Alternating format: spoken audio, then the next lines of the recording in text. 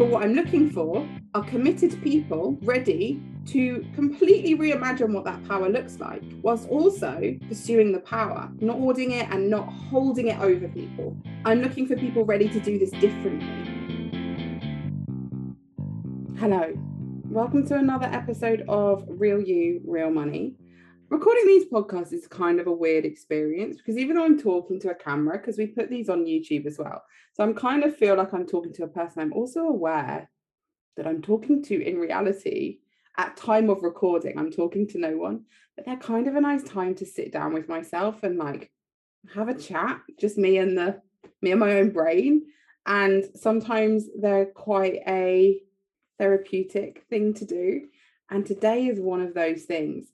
I am really looking forward to sharing this stuff for all of your sake. I think what I'm going to share today is really important, and I'm going to be as bold as to declare that for some of you, pivotal. Like this, for some of you today, you're going to make some decisions about who you are and how you relate to money and the space you want to take up and the kind of money you want to make that you are going to carry forward for a very long time.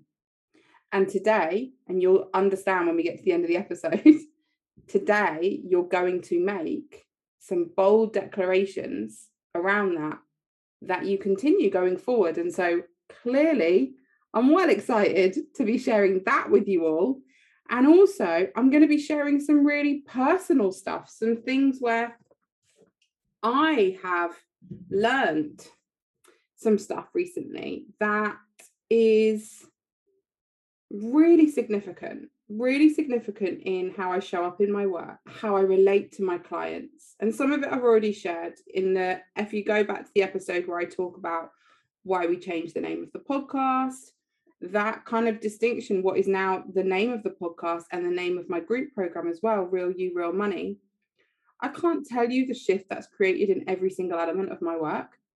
When I'm coaching people now, I see like I've got brand new glasses on where they are not being themselves and how that is directly impacting their ability to make money. It's clear as day and it's amazing. It's like, it's almost like it's me sat in the chair doing what I always do, but there is an almost out of body experience to it that has come from that clarity. And what I'm going to be talking to you all about today is another layer of that, a deeper layer and a wider layer, I would say, both of those things. There's depth and breadth to it. So the first thing I wanted to talk about was on Friday of last week, I think the timing's really important. Towards the end of the day, I sometimes get in these like post-writing like zones, and I got into a bit of a post-writing zone. And I wrote this post that I actually published on Sunday morning of last week. That's like the 11th of September. And it was about the ways in which I've been holding back. And this is something that has been going on for quite a while. I couldn't tell you specifically where I've mentioned it, but it's been so in my head. I'm sure I've mentioned it on podcast episodes. And it's this constant feeling of like, there's a bigger space. There is a bigger space for you, Ray. You are not taking up your space fully. At the beginning of the year, maybe it was even last year, I had a feeling of being like I was in a doorway with my hands like gripped onto the edge of the door frame, almost pushing myself through into this new room, but not wanting to, like really holding back, legs on the door frame, arms on the door frame, just really trying to pull myself back because I was scared of whatever that space was. And I had this real kind of, I think I was probably journaling or it was a coaching session, I don't remember. And I had this real moment where I was like, you know what, just calm down, pull your arms down, we're walking through the door. And I've been doing this long enough to know that when I say something like that, when you or I say something like that, when we say, I remember this when anyone who's on my email list, you'll have got the email about when my marriage and my finances fell apart. At that time, before that happened, I had really been wanting a change. I wanted our circumstances to change. I wanted I wanted to step into that bigger space, that more me space. And I knew that. What I didn't know, what I didn't know was in order to get to that, everything that occurred was going to have to occur. I was going to have to dredge up some things in my life and in my marriage that I didn't know were there and were not going to be very pleasant. And, when I asked for that change, when I called that in, when I said to myself and the universe or whatever, I'm up for this, I'm ready for this, I didn't know. And if I'd known, would I have done it? And that's always the thing, isn't it? Probably not. And this felt like one of those moments, except now I'm more aware. Not that I know what's going to happen, I don't. But I do know that when I say, I think this is why I resisted it much more heavily. I do know that when I say, all right, come on then, let's take a step through that door, I know things are going to start to unravel somewhat. And that's definitely been happening, but it's been in a much more pleasant way than what happened in 2016, I think it was. So, stepping into that space, but still not being sure, knowing that it's about there's more space. And I said in the post I wrote that many of you will have read because it did really well on Instagram, I said, like, I'm pretty honest in my content. I'm very much me. Like, if you get on a call with me, I'm very like I am on the podcast. Slightly different version because of the nature of doing a podcast. But certainly if you listen to one of the interview podcasts, like, that's very much what I'm like. I'm not, I'm being me. So the idea of, and I also know I'm someone who takes up space. Like, I am someone who people respond to positively and negatively because of that.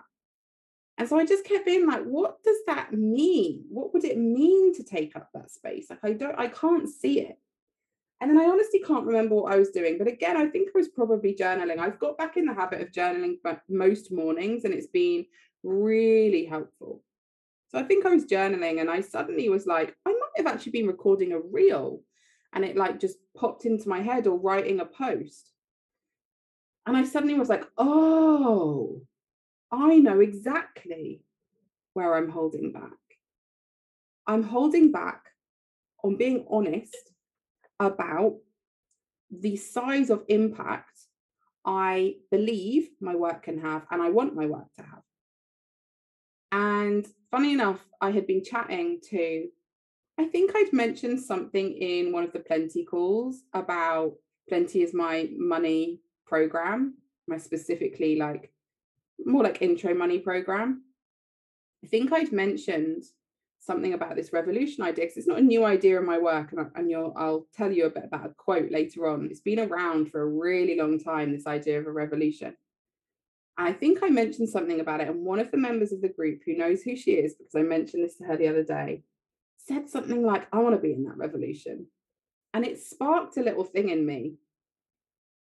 And then when I came to write that post, I was like, oh, I need to own this, because the next thought that comes when I think of that impact is, really? You want to do that? And I could go into the like history of why I feel that way. There is collective trauma there that lots of women feel. There is also very personal things that have happened in my past that have left me feeling like I have ideas above my station, that I get too big for my boots, that I have ideas above my station that are never validated as well. Ideas where I, in the past, would have genuinely at the time, needed a man's approval for that thing to come about. And so, of course, it never came about. Because I didn't look right or speak right or have the right attitude to be the sort of person that they were going to put in that sort of position, the position that I wanted. It's why I moved out of any sort of role that requires anyone else's permission. I don't have to worry about that running my own business. It's my permission I'm looking for. That's hard enough to find. Like, it's hard sometimes to give yourself permission, but at least I get to work on my own shit around that and clear it and pursue it and be like a dog with a bone with it until I do give myself that space to do the thing. Whereas when it relies on someone else, I don't know they're ever going to let me. I don't know they're ever going to deal with their nonsense that's getting in the way of me showing up and being my full self. I had this realization that I wanted to own that.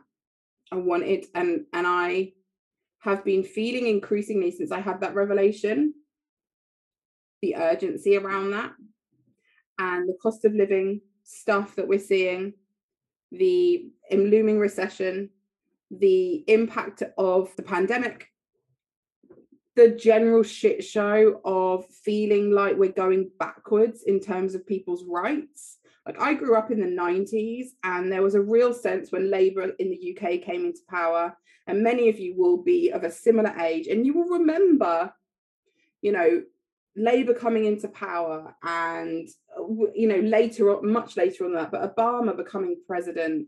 There are a number of things, and I know Labour didn't pan out how we'd hoped.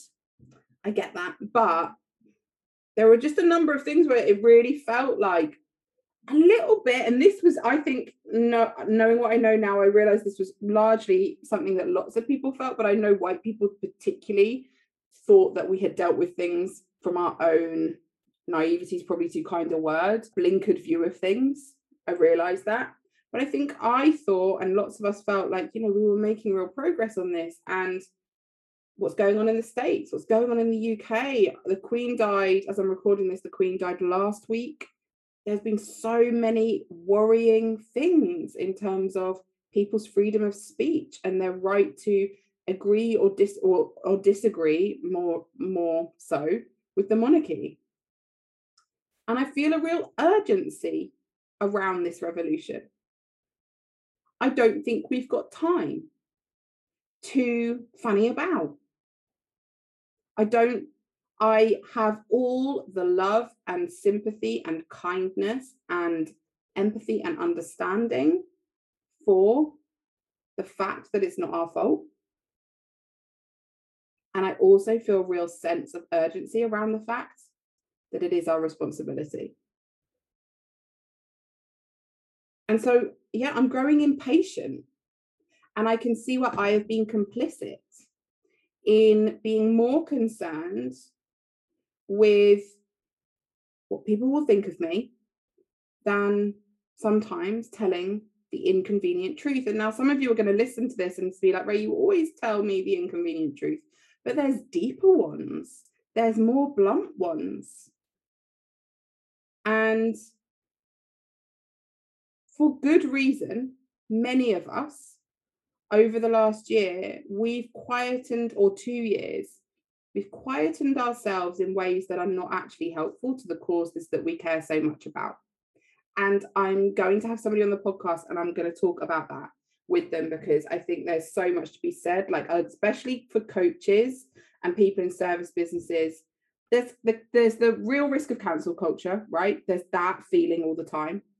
But there's also the risk of harming people.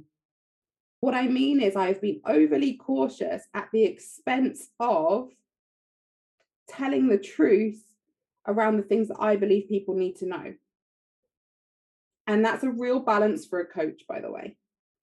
There are lots of coaches that believe that we just ask questions, we just pull stuff through, like pull stuff out of people, rather than ever offering that kind of opinion. That's never going to be the kind of coach I am. I was on Natalie Miller's podcast. You might remember her as a guest on the podcast a few months ago. And I was on her podcast a month or so ago.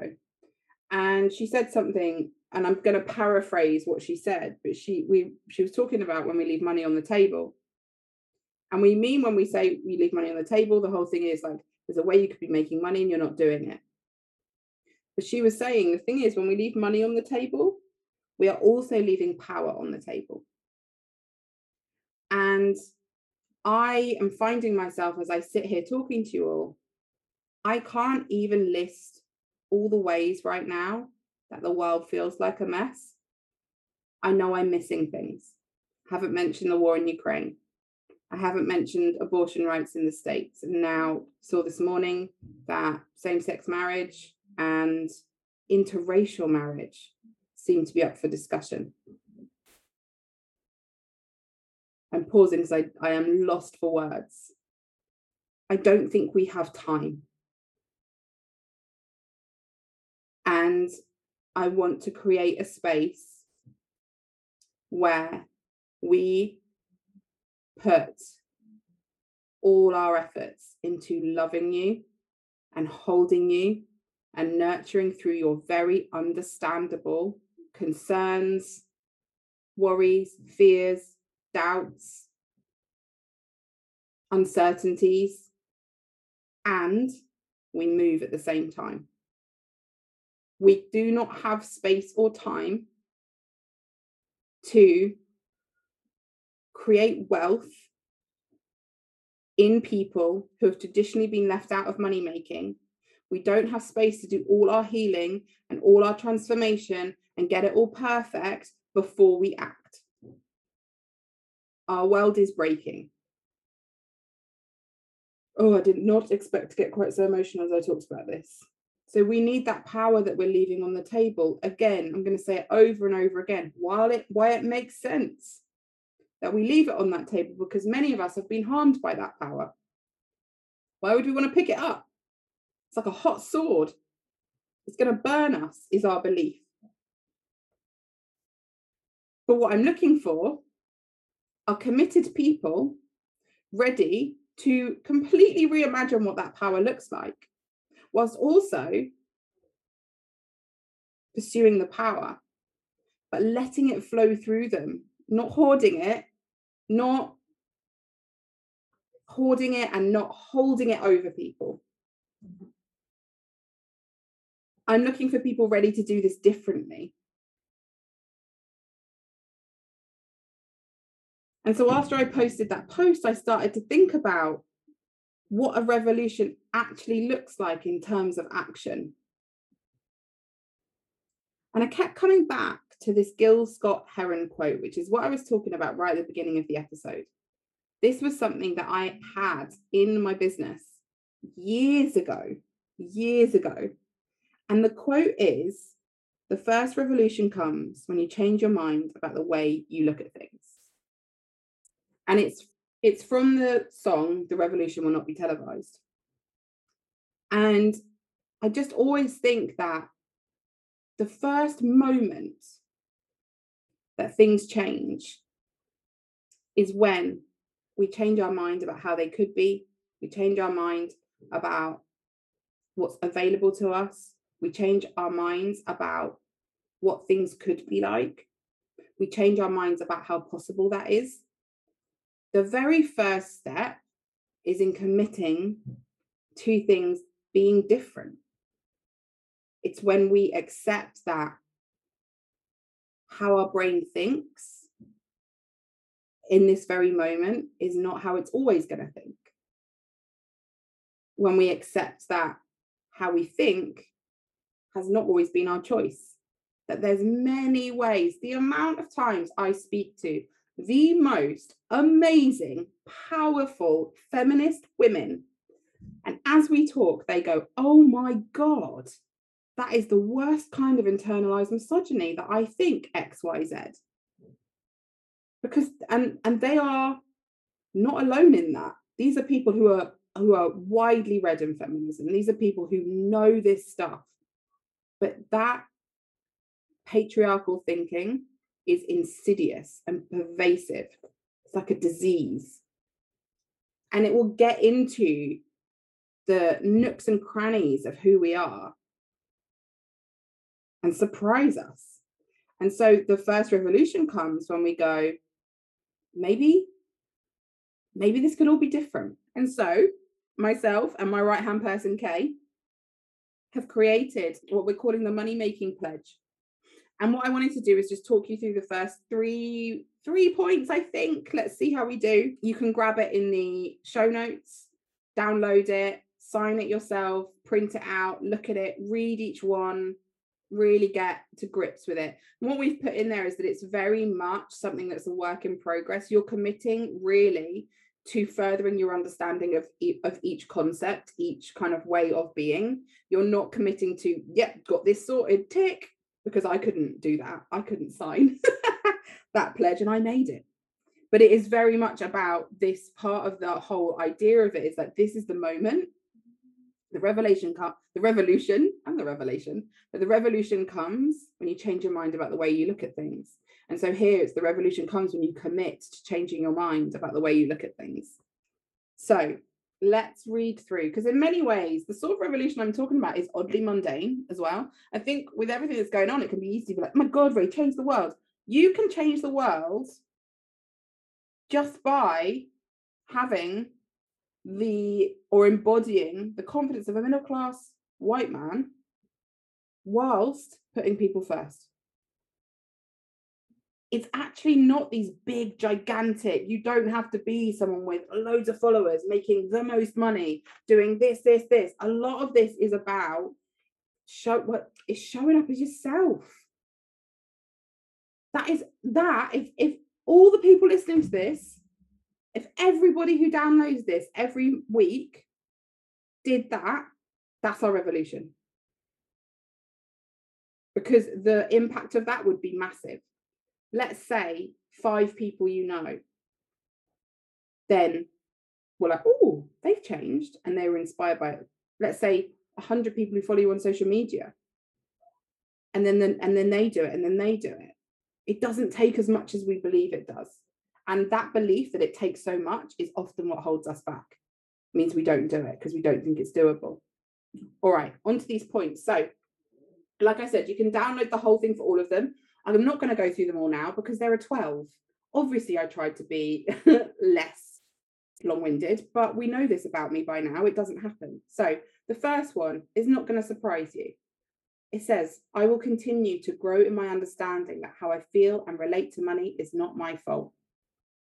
In fact, it makes perfect sense considering the society I've grown up in and around. This knowledge is so powerful. If you can really understand that, I can't tell you, for example, the amount of times I hear, I know it's silly, but I just can't up my price. It's not silly. All the time you blame yourself and think it's because it's silly and because you're no good and because you just can't do things properly. You miss I could sit here and list probably 10 reasons you've been conditioned to keep your price low. And that in itself keeps us from making more money and leaves that power on the table again. So committing to understanding that, like truly embodying and understanding that your feelings about money, and all I was talking about there was pricing, that's only one aspect of money. So really understanding that this is not your fault is going to free you up from the shame and the internal chat, the anxiety, the worry, the doubt that comes with putting the blame at your feet. As an aside, it's why I want you all to be so careful of the money coaching, the general coaching, the self-development stuff you consume. It's so easy to fall into things that seem empowering on the outside, but actually constantly lay the blame at your feet. So that's number 1. Number 2, I understand that how I feel and relate to money is my responsibility, and commit to rewriting the stories that were handed down to me. And this is the bit I really, really love. I am committed to making daily choices that fly in the face of my conditioning. What would happen? Again, we tend to think, right, I'm no longer going to be conditioned. I'm changing it today. And instead, it's about making these small decisions.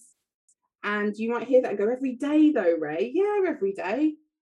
Because let me give you an example. So I think sometimes when I say something like every day I want you to make a decision that flies in the face of your conditioning, we because we are so conditioned, the irony, because we're so conditioned by capitalism to see action as doing, we think that's going to be a lot of doing. I'll be knackered.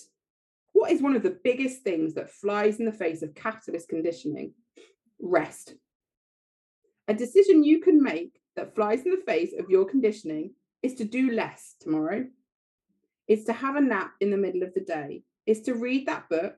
It's to play that computer game. I'm just listing things I want to do. That's one thing. Showing up, putting your face out there on social media. putting your face out there without makeup on social media, pricing things in certain ways, offering things in certain ways. But it's not necessarily all about doing.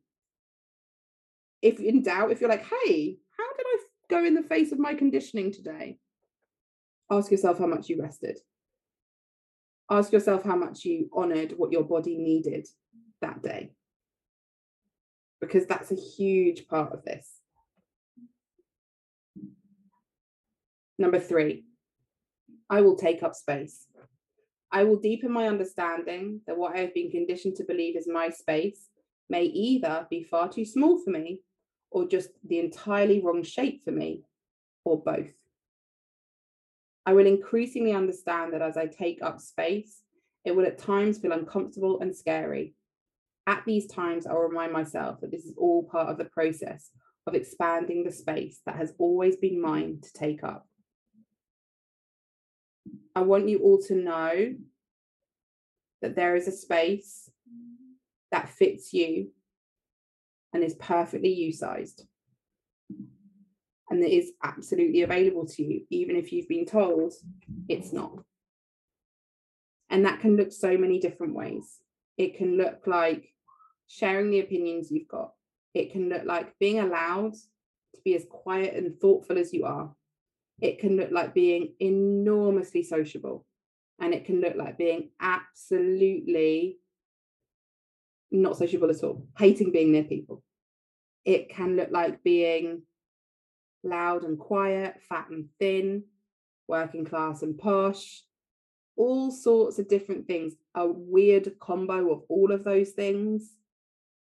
Something, I am pretty convinced most of us are an unexpected variety of things that, when we look at it all together, makes perfect sense, because we're just these individuals. But because of our conditioning, at times it is really difficult to sit into that space, to own that. An example from my world could be, I'm someone who absolutely believes that my space involves making a lot of money. I'm also somebody that will forget to do things regularly. I have never been told that those two things are compatible. I'm somebody who struggles to do things on time. I'm recording this the night before it goes out. I grew up believing that only really together people make money. Only thin people make money. Only people who are less brash than me, less opinionated than me, less funny than me make money. I had really high opinions of myself, like comedy-wise, when I was younger. Really cracks me up when I think about how funny I thought I was. But yeah, like, this is such a big part of this real you. This is such a big part of this real you makes real money stuff, is uncovering who that real you is and letting them out, letting them be loved, letting them be seen. And it's a journey for sure. Okay. And so if you want to read the rest of them, I'm really tempted to keep going, but I will be here for so long. If you want to get the rest of them, pop to the show notes, download yours, sign it, print it out. Like I said, I really want you to read those things and take them in. Don't just skim read it. I'm terrible for that. Don't just skim read it. Read them out loud, maybe. Take them in. Notice how your body responds. Notice when your body goes, oh, fuck no. That's just useful information. Great. DM me and let me know which ones you went, ugh, I hate that one. I want to hear it. I want to hear how this is making you feel as you read this. Like I said, it's 3 pages, but it's quite big, and there's 12 points in it. It's not a massive read, but it is a really important one. Like I said, this episode today, that pledge, if you really do take that on board and you move towards that stuff, it's life changing. It's absolutely life changing for so many people. And I'm going to be doing a workshop in the coming weeks about it. We'll be announcing that soon. If you're on my newsletter, you'll get that info. If you sign up for the pledge, you'll automatically be added, with your permission, of course, to the newsletter. So don't worry that you'll miss that. I'll also probably talk about it on the podcast, but just wanted you all to know that that will be coming. We're going to be doing a workshop kind of based on some of that stuff. So yeah, thank you for listening. Thank you for being here. And for those of you that sign the pledge and commit, thank you for doing that too. I am so excited for you.